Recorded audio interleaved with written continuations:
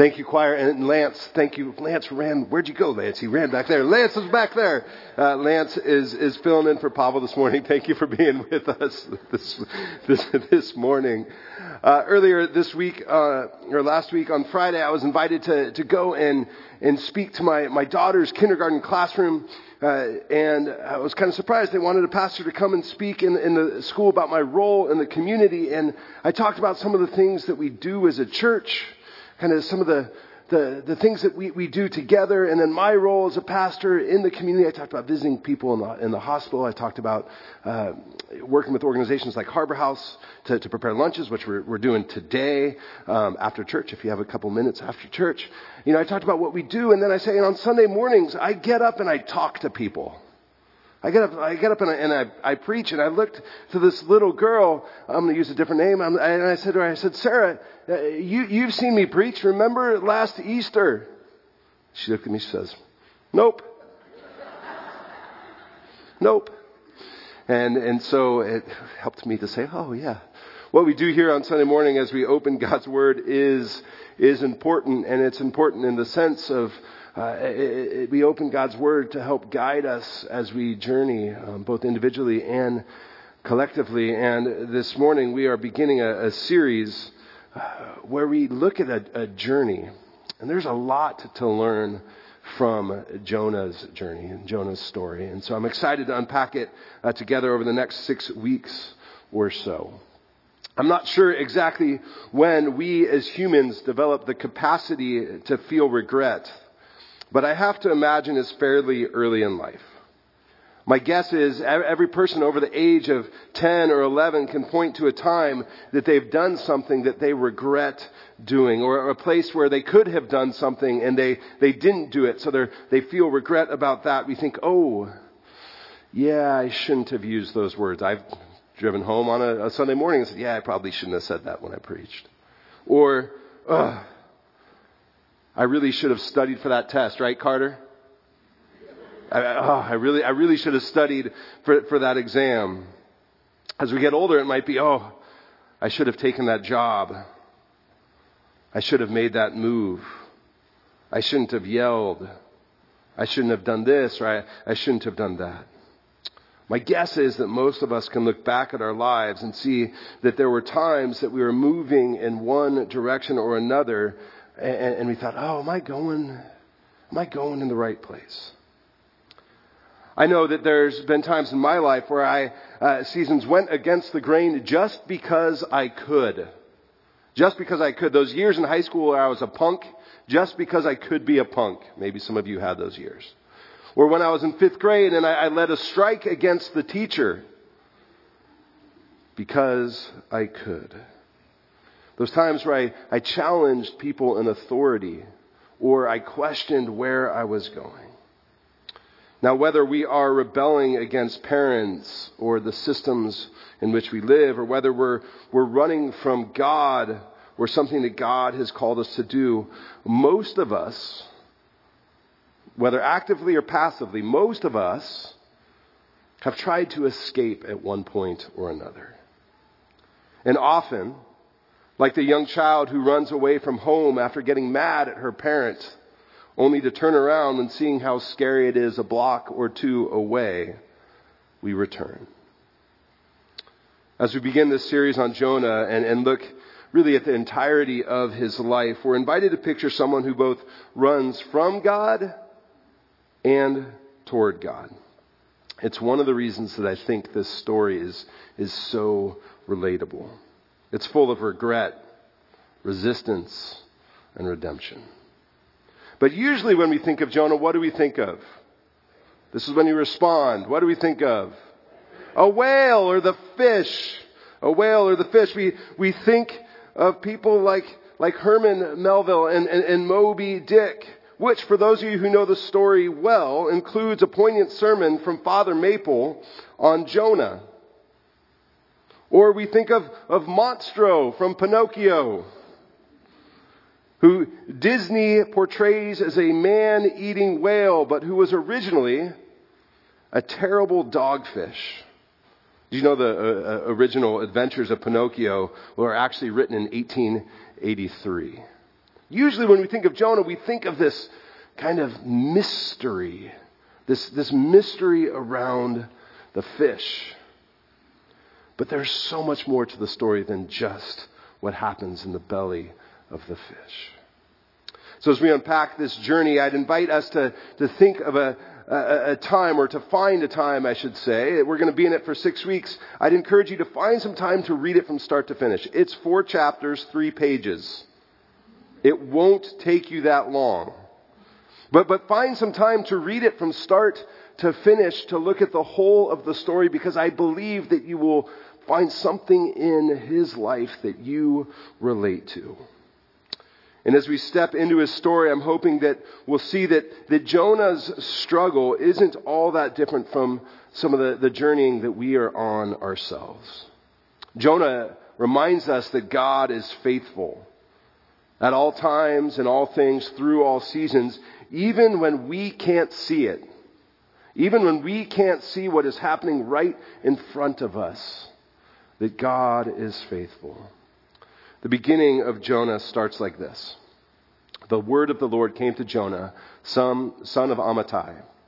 Go to the great city of Nineveh and preach against it, because its wickedness has come up before me. But Jonah ran away from the Lord and headed for Tarshish. He went down to Joppa, where he found a ship bound for the port. After paying the fare, he went aboard and sailed for Tarshish to flee from the Lord. Then the Lord sent a great wind on the sea, and such a violent storm arose that the ship threatened to break up. All the sailors were afraid, and each cried out to his own God. And they threw the cargo into the sea to lighten the ship. But Jonah had gone below deck, where he lay down and fell into a deep sleep. The captain went to him and said, "How can you sleep? Get up and call on your God. Maybe he will take notice of us so that we will not perish." Then the sailors said to each other, Come, let us cast lots to find out who is responsible for all this calamity. They cast lots, and the lot fell on Jonah. So they asked him, "Tell us who is responsible for making all this trouble for us. What kind of work do you do? Where do you come from? What's your country? From what people are you?" He answered, "I am a Hebrew, and I worship the Lord, the God of heaven, who made the sea and the dry land." This terrified them, and they asked, "What have you done?" They knew he was running away from the Lord because he had already told them so. The sea was getting rougher and rougher. So they asked him, "What should we do for you? What should we do to you to make the sea calm down for us?"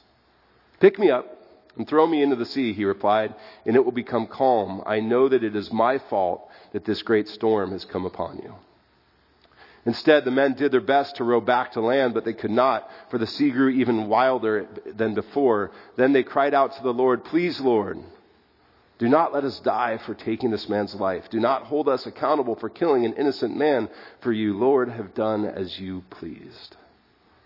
Then they took Jonah, and they threw him overboard, and the raging sea grew calm. At this, the men greatly feared the Lord, and they offered a sacrifice to the Lord and made vows to him. This is the word of the Lord. Thanks be to God. I've shared some of this story before, but it's hard to believe that it was about 14 or 15 years ago that I was giving a tour at Fuller Seminary to 2 of my friends from Malawi in Africa. I was about to graduate. I wasn't sure what was next. My wife Haley was finishing her master's degree in education. She was teaching full time. I was wrapping up my last class in seminary and figuring out, all right, God, what do you have for me? I've been preparing for ministry. It's time. One of the 2 Malawians, Vasco, who preached here at my installation years ago, said, "Dave, what are you doing when you finish? We have the perfect church for you in our country." I said, "Look, I love taking trips to your country. I love bringing people to your country, but I am not moving to Malawi." Over the next 9 months, Vasco reached out over and over and over and over again. And my answer kept being the same. I'm not moving to your country. And then one night during dinner, Haley said, "Hey, you think maybe God is calling us to Malawi?" Finally, I said, okay, but only if everything lines up, only if everything makes sense. Now, I'd like to think that I wasn't actively running from God, but Haley seemed to be more open than I was. It's funny what happens when you stop running, when you finally say, okay, because everything did line up for us. Our community rallied around us to raise funds. The San Diego Presbytery did something that our denomination doesn't always do and ordained me in a kind of a different way. And the church we served in Malawi was happy to take a year-long commitment.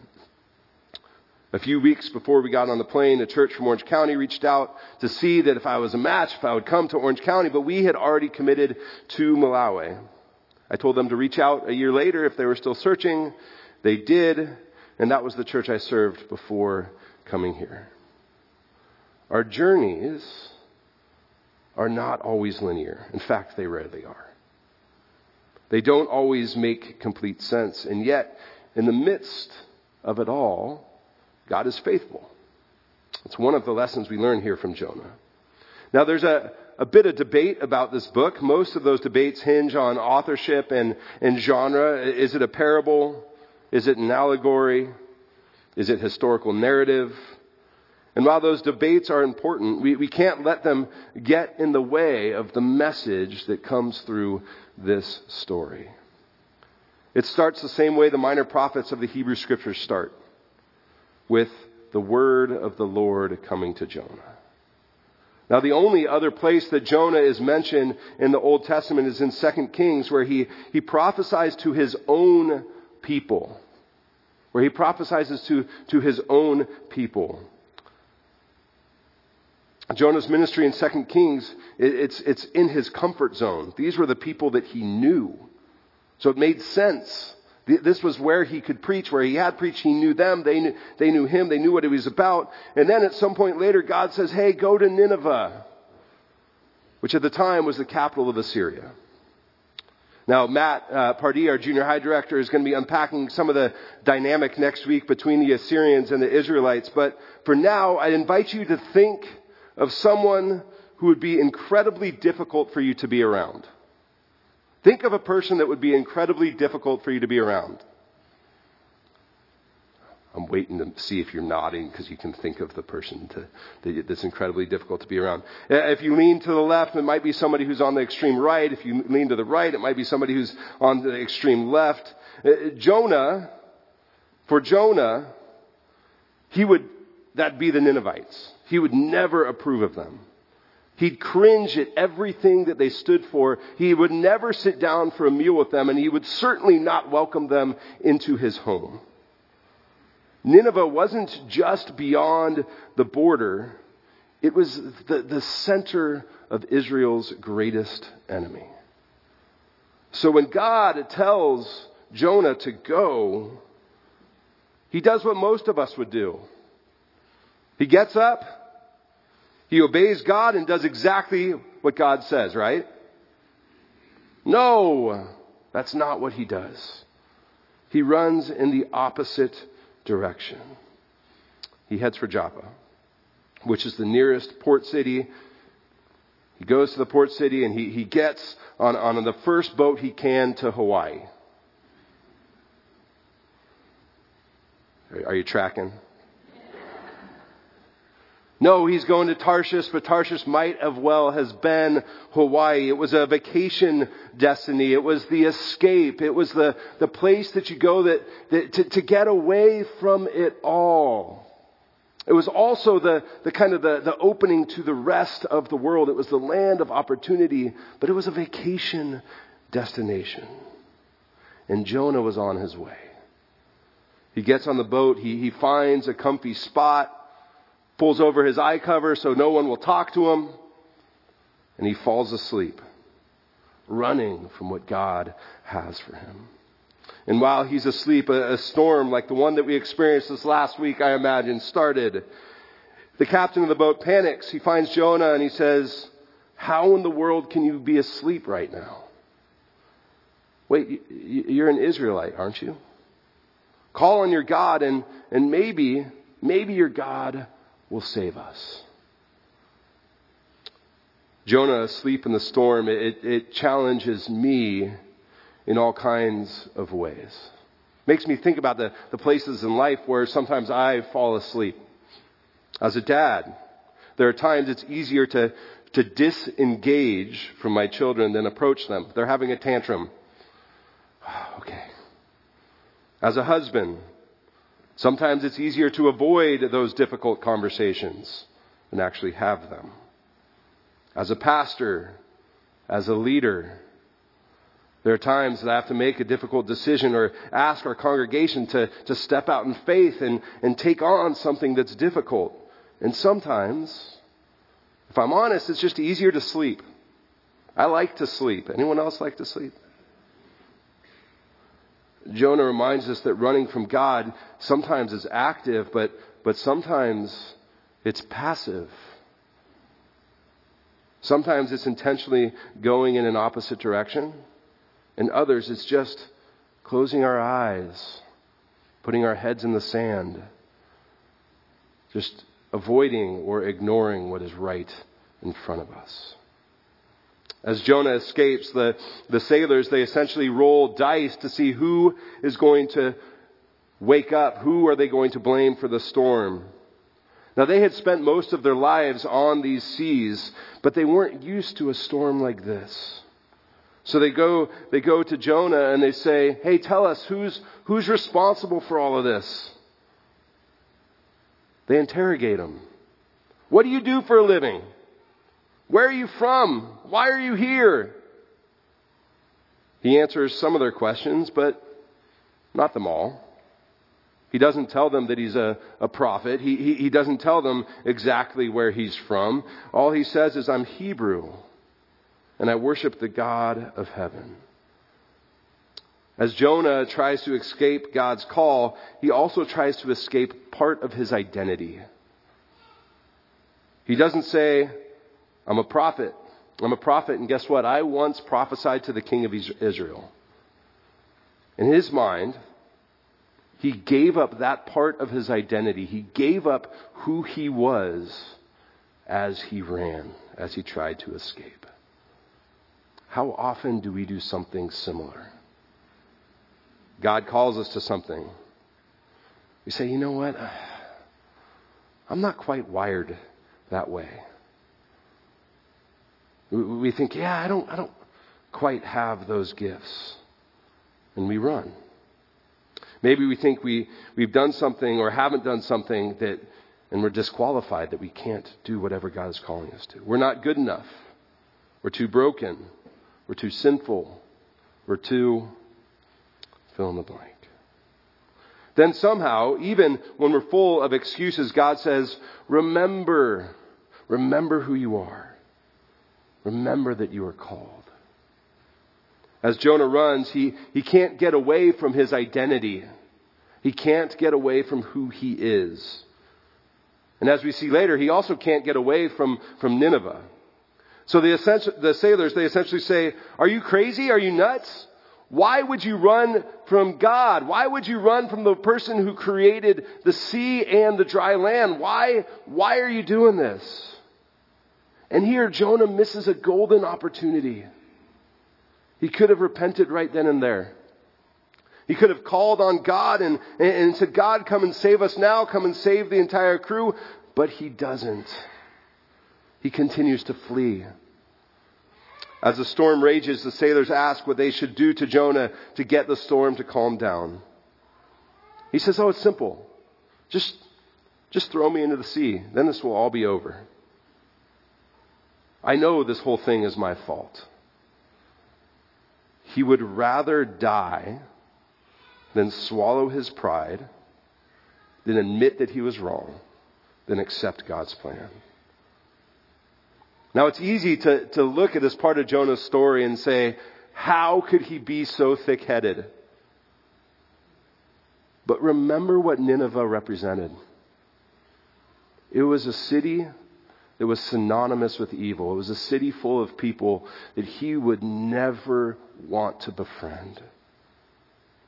I imagine that Jonah sat there, weighing his options, arguing with God, Even trying to convince God that he could help, that he had a better plan than what God had for him.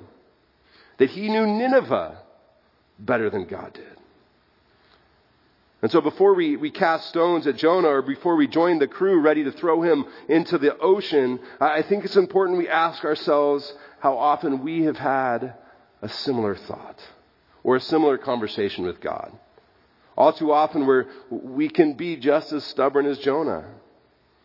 We could repent, we could change, but it's so much easier sometimes to just take the easy way out.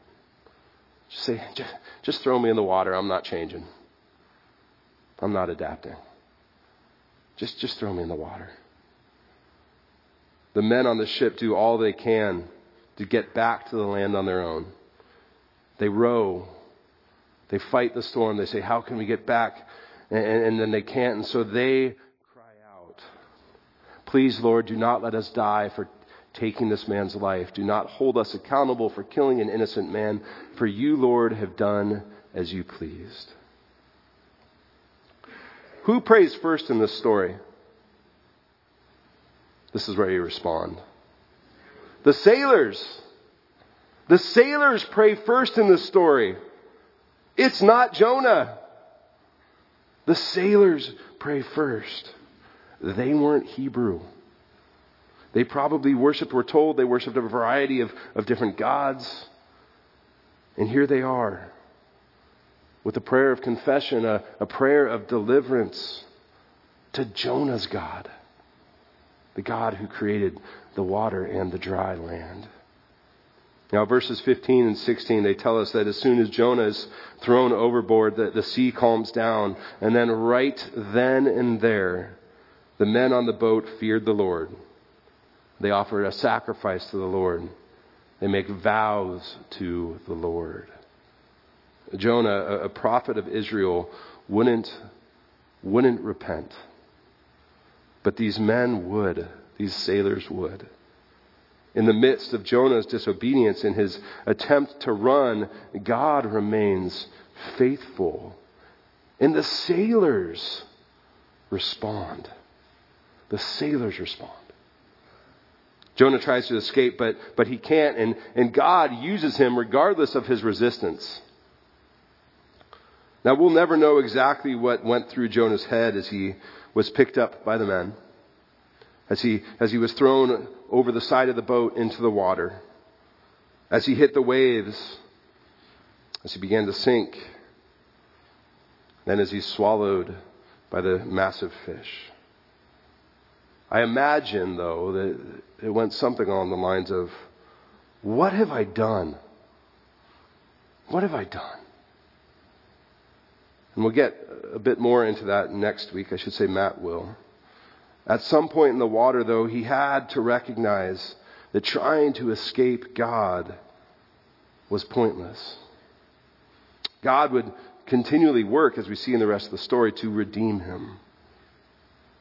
Now, I'm guessing that some of us here this morning are in a similar place to Jonah, probably not as drastic as where Jonah was, but we've spent time running from something that God has for us. Maybe it's a difficult conversation that needs to happen. Maybe it's a change at work. Maybe it's taking on a role here at church. Maybe it is something else. What might we be trying to escape? As we conclude this morning, if you're in that place, I'm going to invite you to pray a very simple prayer. Lord, I don't want to run anymore. Lord, I don't want to run anymore. I don't want to sleep anymore. I want what you have for me. Let's pray.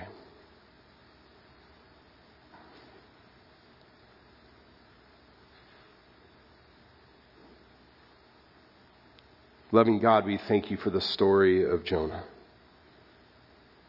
As we journey through it over the next 6 weeks, we ask that you would continuously remind us that we are loved, that you are faithful, that you are constantly at work reminding us that we are redeemed, that we are loved, that we have a purpose.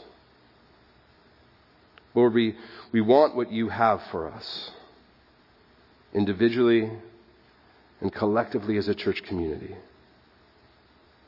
Lord, we pray these things in your name. Amen.